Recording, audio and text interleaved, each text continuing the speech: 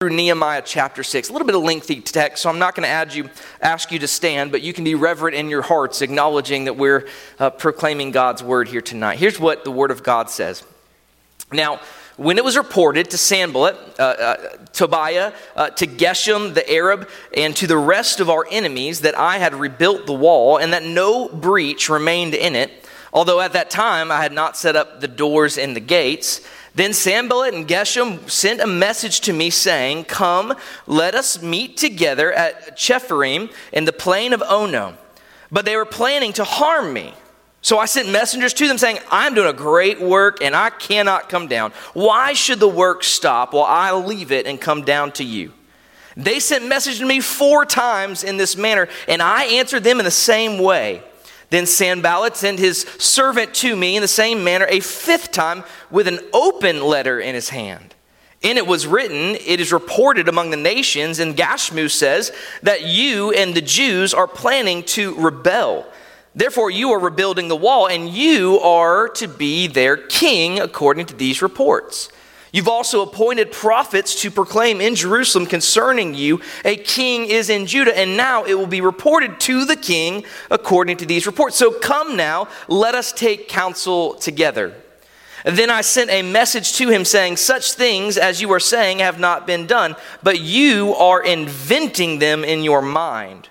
For all of them were trying to frighten us, thinking they will become discouraged with the work and it will not be done. But now, O God, strengthen my hands." Verse 10. When I entered the house of Shemaiah, the son of Delaiah, son of Mehetabel, who was confined at home, he said this, "Let us meet together in the house of God within the temple, and let us close the doors of the temple, for they are coming to kill you, and they're coming to kill you at night." But I said, "Should a man like me flee? And could one such as I go into the temple to save his life? I will not go in." And then I perceived that surely God had not sent him, but he uttered his prophecy against me because Tobiah and Sanballat had hired him. He was hired for this reason, that I might become frightened and act accordingly and sin, so that they may have an evil report in order that they could reproach me.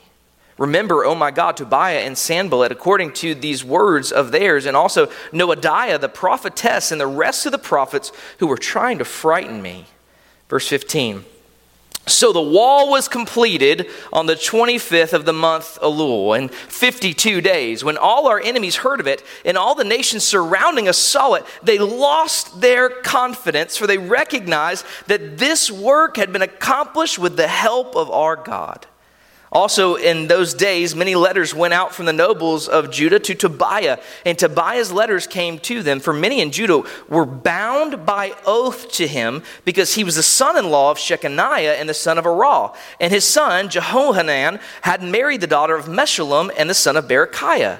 Moreover, they were speaking about his good deeds in my presence, and reported my words to him. And then Tobiah sent letters to frighten me. The grass withers and the flower fades, but the word of our Lord endures forever. Let's go to the Lord and ask his blessings upon our night. Father, we are grateful that you and your sovereign, wise goodness have used even fallen people like us to the advancement of your kingdom. We thank you for the evidence of your Holy Spirit and this, Lord, mighty man of faith, Nehemiah, but who in himself was just a man. Lord, we just see the way your goodness protected him, preserved him, and sanctified him. We get to see the fruitfulness of the ministry, that you used just this man that was called by you to lead Israel to accomplish the work of rebuilding these walls. Father, now in the new covenant, as servants of Christ, we desperately need to hear what you would have to say to us in our work and our responsibility of building your kingdom as agents of the great King Jesus. And so we're asking, Father, now that you would have mercy on us, that you would draw us near to you by your Spirit through the word, and that you would bless us, or that we might be faithful and fruitful in service to King Jesus, in whose name we pray. Amen. Amen. One of the things I think we should regularly ask ourselves is, are we treating life according to the biblical reality that it is? We're told by the Apostle Paul that we should be walking by faith, not by sight. Now, that's a verse that's often misconstrued, but when he said faith, what he means by that is he means that we trust what God has revealed is true, no matter how things might look or feel otherwise. And Paul gives us insight in Ephesians 6 that lets us know that the Christian life is a daily warfare. Do we really take the time to look at it in that way? The Apostle Paul, as he writes his letter to the Ephesians in Ephesians chapter 6, verse 10, he says this. He says, "Finally, be strong in the Lord and in the strength of his might." That's the Lord Jesus' might, by the way. In other words, the strength that you and I need as believers, it does not come from ourselves. It comes from outside of ourselves. It comes from Christ to us by virtue of our faith union with him. And then he says, put on the full armor of God so that you will be able to stand firm against the schemes of the devil. For our struggle is not against flesh and blood, but against the rulers, against the powers, against the world forces of this darkness, against the spiritual forces of wickedness in the heavenly places. Our struggle is not with human beings, church, but with the spiritual reality and worldview behind those human beings. We have a powerful, invisible foe that has schemes and strategies. And if we're not responding to them in the strength that comes to us from and through the Lord Jesus Christ, we are doomed to defeat. But he says, therefore, take up the full armor of God. Why? So that you will be able to resist in the evil day, and having done everything, to stand firm. What we have before us in Nehemiah 6 is a wonderful model in the Old Covenant in this person of work of Nehemiah of standing firm in the midst of the enemy's schemes. But the principles we see in Nehemiah 6, they're also operative in the New Covenant as well, in our relationship with our King, Jesus, in the service that we have to devote to him for and with our lives. And so we have two principles tonight that I want to look at, and I'm going to leave this first one up here for a while, as you'll see. The first principle I want us to see in this text is whenever there is progress being made in the advancement of God's kingdom, you can expect Satan to stir up his servants to neutralize that progress. Let me say it again, because that's a page worth of notes, and I know I have some note takers here tonight, and I'll give you time to write that down. But I want to say it again because it's true. Listen to it. Whenever there is progress being made in the advancement of God's kingdom, you can expect Satan to stir up his servants to neutralize that progress. And since our goal as a church is to make an impact in our community, an impact for Christ in Callahan and in Nassau County and Northeast Florida, even to the four corners of the world, whatever extent we succeed in that, we can expect that the devil is going to stir up his minions to frustrate what we're doing. See, in spite of this previous difficulties that Nehemiah had walked through, had experienced, both from enemies within and from enemies without, the wall building project is still going on. The building of the wall has, in fact, been completed, and all that remains to do is just to get the gates on the place. That's it. In spite of all the difficulties they have gone through with the work, it's been almost completed. They just are at the tail end now. But when the enemies of God hear about the progress, it stirs them to action. We know who is really behind this, don't we? We know that the evil one is behind them, using them in their fallenness and corruption as his agents. So what we find here is kind of a last-ditch effort to sabotage the project. But now they realize what they've got to do. They have got to take Nehemiah out. It's him. Now we've got to assassinate him. We've got to get rid of him. Nehemiah is the catalyzing leader here. And if we get rid of Nehemiah, then we can keep this project from being completed. Now, Satan uses multiple agents in this chapter, and we're going to look at the story now. We find him working through the pagans. We have Sanballat, who is the pagan governor of the area of Samaria, which is just north of Judea. We also find mentioned this guy Geshem, the Arab, who is the leader of the confederation of Arab tribes that would be to the south and to the east of Judea. But we don't just find pagans here against him. We find apostate covenant people also involved in this. This is that guy named Tobiah. I think we talked about his name previously, but I want to say it again. His name, Tobiah, that name, Tobiah, that name actually means God is good.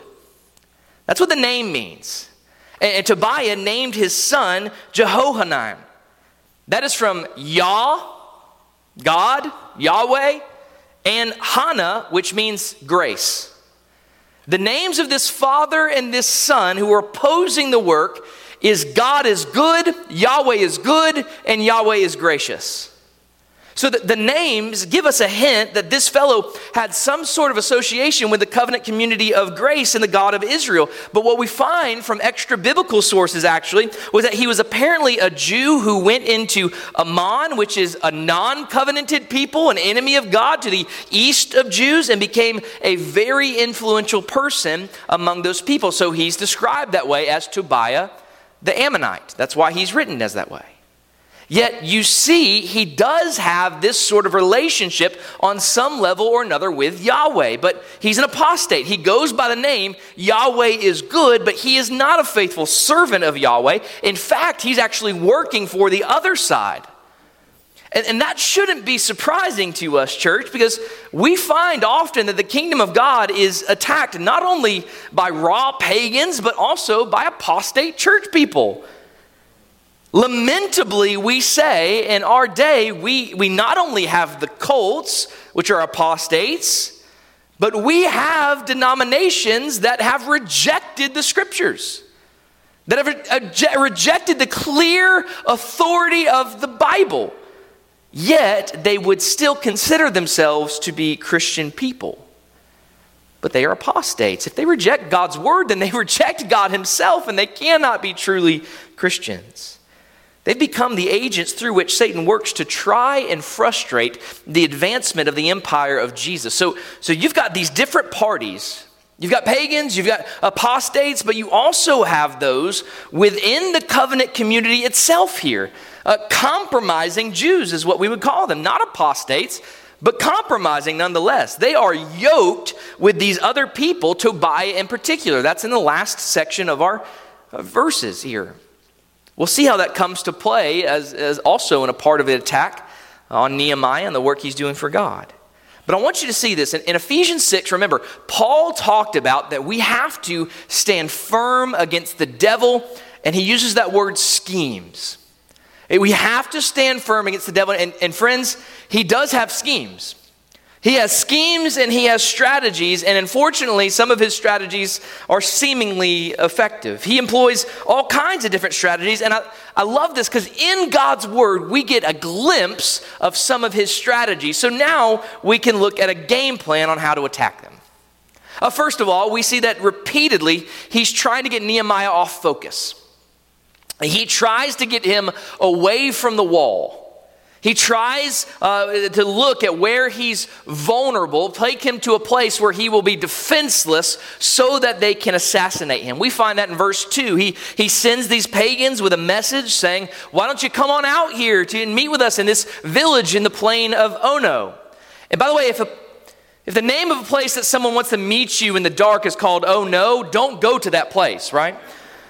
Ono is like 20-something miles outside of Jerusalem, so he'd have to go on a long journey to get there. Not to mention, there'd be a sense of defenselessness against these people intending to eliminate him. But by God's grace in his heart, he is so focused on the calling he has to be the agent of building these walls that what's his response to it? His response is, I am doing a great work and I cannot come down. Why should I stop the work to go out there and meet with you? What God has called him to do is so truly significant and vital in his life. So for him to take a break and go to meet with these people, it would be a deflection from the call of God in his life. Friends, so it is with us. You want to have clear discernment, you must stay focused on what God has called you to do.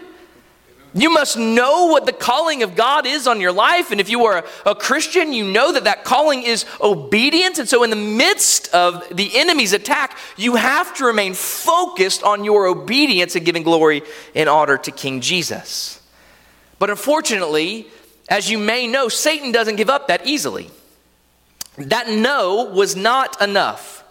It says they sent him the same message 4 times with the same invitation, the same solicitation to come out and talk with them. And every time Nehemiah says no. We know this, don't we? Sometimes the temptations of Satan will come and come and come and come. And if we are not firmly committed to Christ Jesus to continually resist those temptations, we will fall to them. We must not allow ourselves to weaken in the face of repeated temptation. We can't. That's why the strength we need, it's got to come from Jesus. But Sanballat doesn't give up. Because now we read a 5th time, we're going to try a new strategy. In verses 5 through 9, they're going to try something new. This time, what he does is he sends one of his aides there with not just a message, but something different. It's an open letter. Did you catch that when we read it through? What would be the significance of an open letter? Well, in that culture, when somebody was sending important messages to somebody, to another leader specifically, you would roll that up, you'd put it on parchment or leather, you'd tie it with a string, and you would seal it so nobody else could have gotten to it until it arrived to its original person that you addressed. This is an open letter because Sanballat actually wants the contents of this letter to be spread abound. He wants this word to get out among the people of God. One of my wife's pet peeves, by the way, is when I open her mail. It's addressed to her, let her open it, right? I just can't help it, though. And so if it was open, I'd probably take a look and see inside. I want to know what's going on and if I can take advantage of any gifts she might give or have put ideas in her mind on how to spend her money. And yet, what we find here is an open letter to a community of people. I mean, this is essentially, in our day, posting something on the internet for the world to see. A written open letter to be repeated. This is what has happened here. He wants this condiment surrounded because what he's trying to do now is he's trying to deceitfully slander Nehemiah. He says this is the word on the street. This is what's being spread about, Nehemiah, that you really want to be king over these people. And the reason you're actually rebuilding these walls is because you're going to rebel against Artaxerxes, the cupbearer, the one you cupbearer for, the king of Persia, the biggest empire in the world. You're going to rebel against him. That's why you actually wanted to rebuild the wall. In fact, we've got it on hearsay that you've appointed prophets that are going to be your manipulative tools. So when you arise to be king, they will prophesy you to be the king of Israel. This report is going to the Persian king. This is really serious because what this is a revolt against the Persian emperor.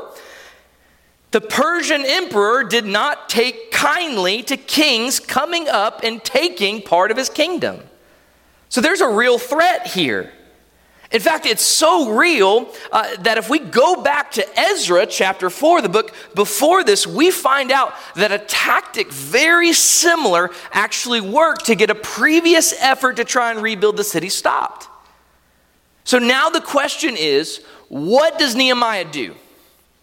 What happens if all this panic starts spreading among the people? Well, Nehemiah is just confident in his trust in the Lord. He's confident in his trust in the Lord. So what he says to them is this: such things as you are saying, I believe this is verse 8, such things as you are saying have not been done, but you are inventing them in your own mind. That's a very short and direct answer, isn't it? No, I'm not coming. This isn't working. You're wrong. That's false. You are inventing this stuff. You're making it up. But Satan doesn't stop there either, friends. We read in verses 10 to 14, by the way, just to stop there and think about this. Has that ever happened to you? Oh, this is one of the devil's tricks. He loves to use the possibility of your name being slandered as a tool to get you to stop working for the Lord. But look at what Nehemiah did. Nehemiah wasn't even that concerned about his own name. He's concerned on being on the right side, on the truth. He's concerned still with the focus of what God has called him to do. And why is it? Why really is it that we get so hurt and offended when our name is being slandered? Is it really because we think, we like to say this, well, I would hate for that to be a testimony against the Lord. Is that really the case? Is it really? Or is it because we all struggle with this thing called pride? Because I can tell you this, if you don't come to your own defense there and you just allow slander to be slander and you continue to focus on obeying Christ and being merciful and gracious with one another, God will show out in that. He'll bless you in that obedience. You focus on the character of Christ, you model his character, and you know that Jesus was slandered, right? And yet, what did he do? Like a sheep led to the slaughter, he did not open his mouth, but he accomplished redemption for all of us. We need to model that if we are going to have discernment while under attack. Now, we move on to the next tactic. Now, the enemy is working through the wicked who are actually in the old covenant church there in Jerusalem. This is where it gets crazy ridiculous, okay? It's this fella named Shemaiah, and he's a prophet, but we find out that he's a false prophet. We find out that this dude's been hired by Sanballat and Tobiah to create a trap, sort of like a sting operation for Nehemiah. This is like mafia-esque, by the way, what they're attempting to do to this guy. So he comes under the guise of giving a prophecy, and he says, Nehemiah, your enemies, they're coming after you. They're coming tonight, and they're going to kill you. They're going to come here, and this is what you need to do. I've got a prophecy. What you need to do is you need to go into the temple where you will be safe as a place of refuge. Now, in the grace of God, because Nehemiah knew the God, through the discernment that God has given Nehemiah, he realizes that this is not a true prophet. That this Shemaiah is not speaking the word of the Lord to me. And he knows that from a couple of ways. First of all, he responds again, who am I that I should flee? In other words, God has called me to this mission, and I know he's called me to this mission. Therefore, he's going to protect and preserve me.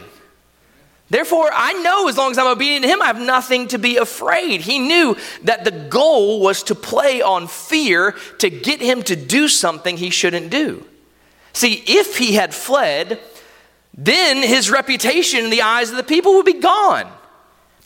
He would come across as a coward, as someone who's selfishly looking after himself instead. So he says, who am I that I would do that? But then, more importantly, he says, who am I that I would go into the temple? Because here's the thing about having discernment while under attack. You must know the word of God. Because Nehemiah, who knows the Old Testament said, if you go into that holy place, you are risking death. Because God said no one can go into the holy place but the priest. So he says, I'm not going. Once again, what do we find? We find the grace of God strengthening Nehemiah's heart that he resists that temptation that would lead him into sin and very likely bring the work of God, the program God set before him, to a halt. That's not the task that he was called to. The task he was called to was rebuilding the wall, and so he focuses on that. Unfortunately, that's not the last attack we find. See, in the very last verses of this chapter, we find a number of compromised Israelites. And these guys are the nobles among the people of God. And they are actually in this committed relationship with Tobiah. Tobiah the Ammonite. the one who is trying to subvert the work of God going on in Jerusalem, it says they have entered into an oath with him. And the way this came about is through intermarriage. We find that in verse 18. Read verse 18 with me, if you will. For many in Judah were bound by oath to him because he was the son-in-law of Shechaniah, the son of Arah, and his son Jehohanan. He married his daughter of Meshullam, the son of Berechiah.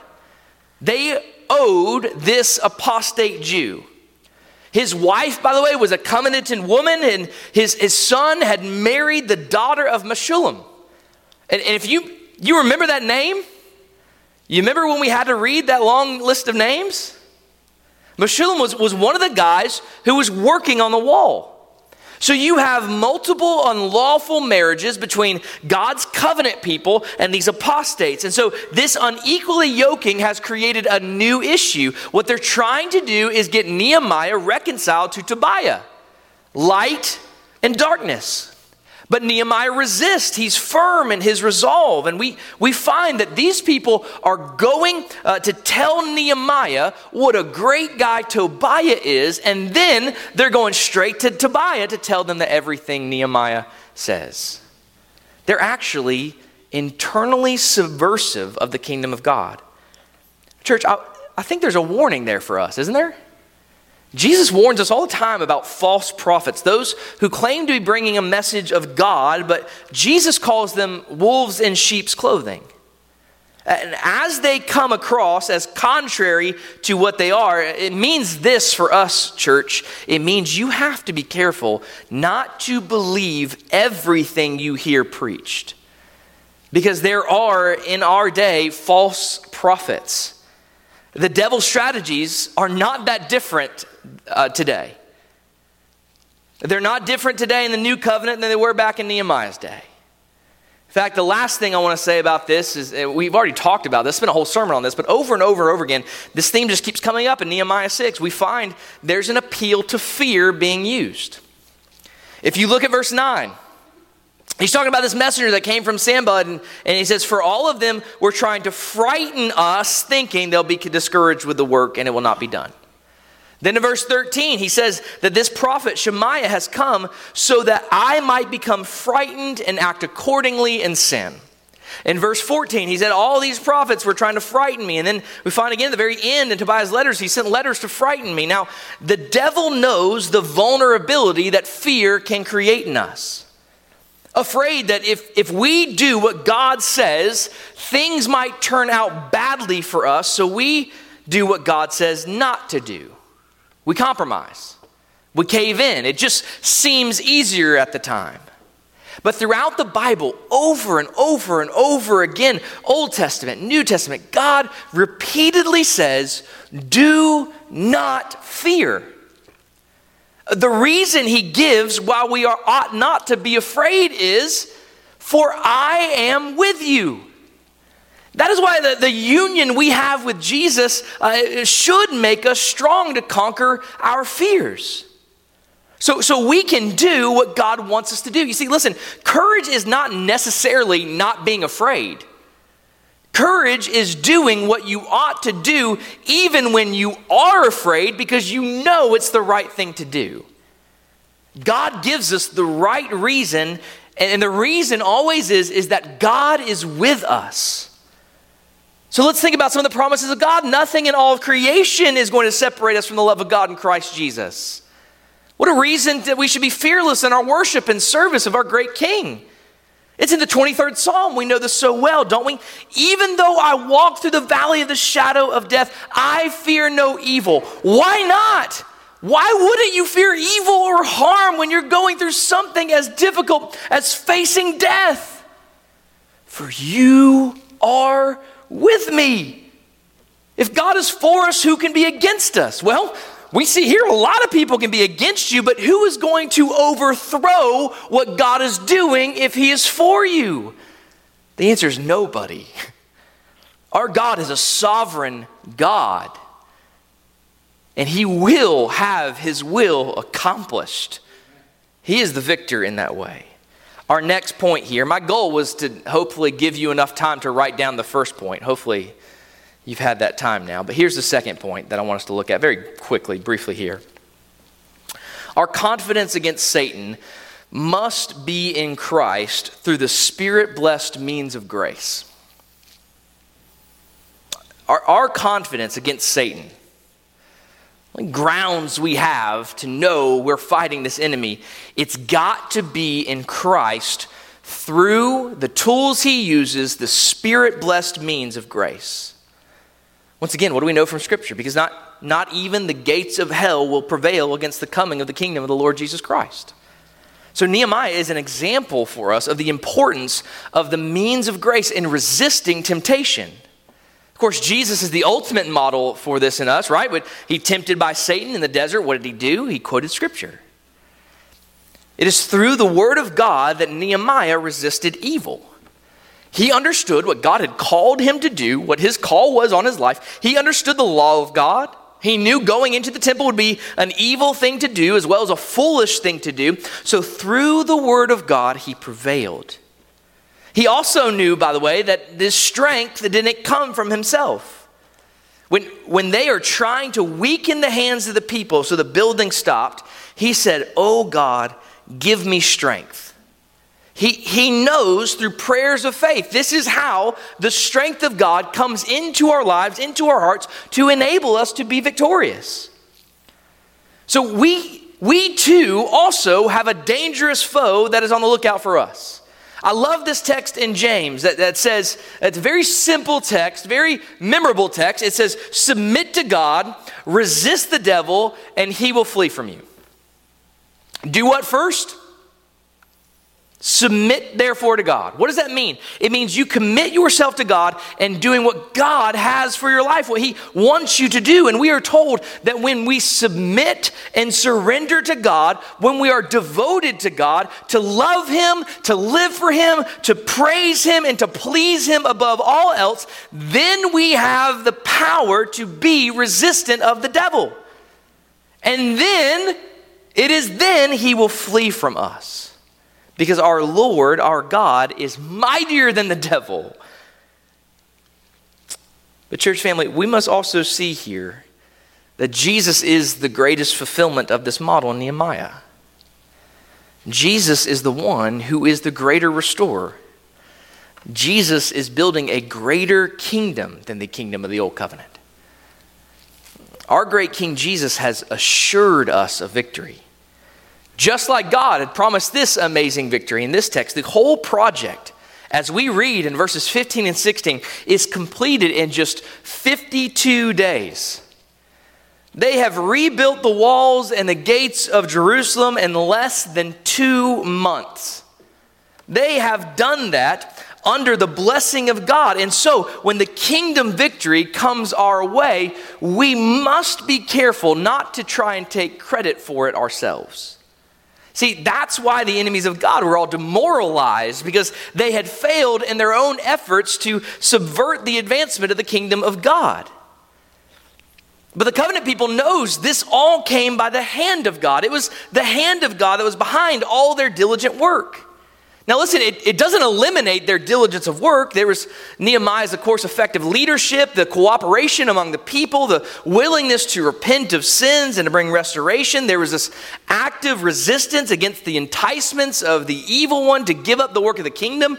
Yet, all of these things ultimately come at the hand of a sovereign, wise, and good God. This is why the means of grace are so important.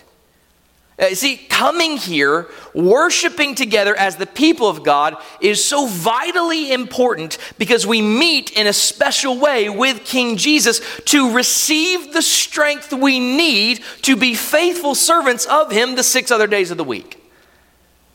Do you view church that way? That you are getting refueled, energized to serve King Jesus? Because we are all under Christ. We are all charged with our part in building the walls of the kingdom of God in the new covenant. That is why the challenge comes to us. Are we thinking this way? Is this the way we're looking at our lives? That we are called to be agents of God's kingdom, to be seeking first as our highest priority. The most important thing in our lives is the kingdom of God for the glory of God. The means of grace are ways we will get the grace to be faithful and fruitful in this work. It's through the Word of God and prayer as we seek this two-way communication with God, as we read what God desires for our life in the Word of God. We come to God to receive from Him that which we need to be who He wants us to be. So ultimately, you see the victories that come, they serve to glorify God, to humble the enemies of God, and to advance the kingdom of God on the earth. Now, as we wrap up, I want us to think some. I know, I'm sorry, I shouldn't ask you to think on a Sunday night, right? Engaged in a worship service. Just can't help it. But I need to say this. Kingdom victory only comes to those who are sold out for Jesus. Wholeheartedly in love with, confident in, joyfully in, and committed to Jesus. The question is, are you that way? Are you wholeheartedly all in for Christ? Or are you more like the nobles? You still want to have that relationship with the worldlings. I mean, they're even religious worldlings. I mean, look at their names. There are a lot of good names like Tobiah and Jehohanan, but they're not people of the kingdom. See, friends, there are a lot of Christians who are half-hearted. They want to be friends with God. They also want to be friends with the world. We are called to be salt and light to a culture. Not ashamed of Jesus, but in love with Jesus, hungering to know Jesus better, hungering to be fruitful in serving Jesus, bringing the gospel to people by loving our neighbors, by putting people as more important than ourselves, letting our light shine among men so that we might bring glory to God. You cannot do that as a half-hearted Christian. You cannot do that if you are not all in, wholeheartedly committed to Christ. So the question is, are you committed to this Christ? To love Him, to live for Him, and serve Him? Remember, it only takes a little faith. But it's true faith. It's actual faith. It's the love of Jesus that controls us, that directs us, that motivates us and mobilizes us. That is why it's important for us to be cultivating this kind of loving affection with Jesus. And the means of grace is how God has appointed for us to do that, publicly and privately. Because I can tell you, church family, and you see it, the enemy is coming after us.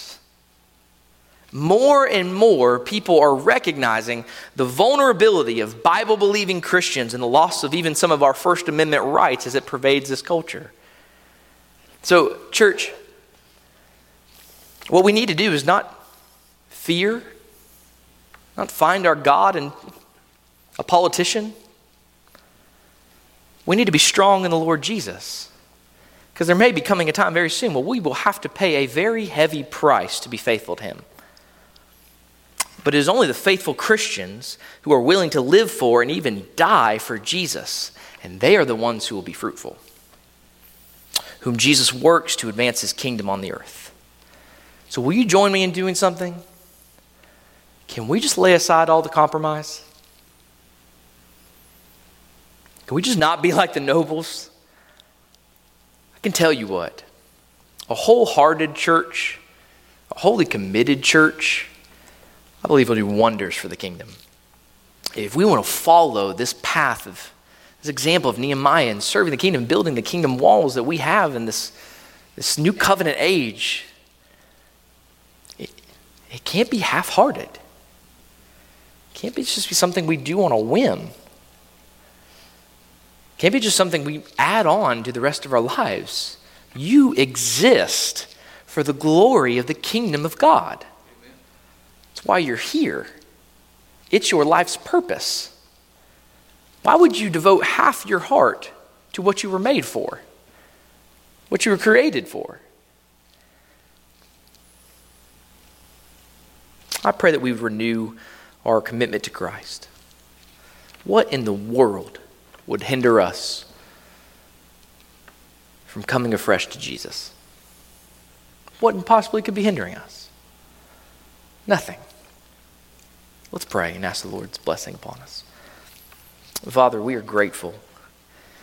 First of all, Lord, that you don't demand perfection because none of us could qualify, but that you have provided perfection in King Jesus. Father, we pray now that the work of the Holy Spirit would help us understand the gospel, that we don't have to work ourselves into your favor. You have secured for us a place with you in Jesus and what he has done when he said it is finished. He accomplished everything necessary to make us right with you through his perfect righteousness and his atoning blood. But we pray now that the work of the Holy Spirit wouldn't just slink into us, but we would run to you in love and faith and repentance, in joy, that your saving grace really does save us and sanctifies us. Father, we want to be more fruitful Christians. So we pray that the Holy Spirit would be growing in us a hunger for Jesus and satisfying that hunger through the means of grace. Lord, bless us. Use us, we pray. Turn us back to yourself, we pray, and send us out as fruitful agents of our great King in advancing Jesus' kingdom on the earth through the good news of his gospel. We pray this all in Jesus' name. Amen.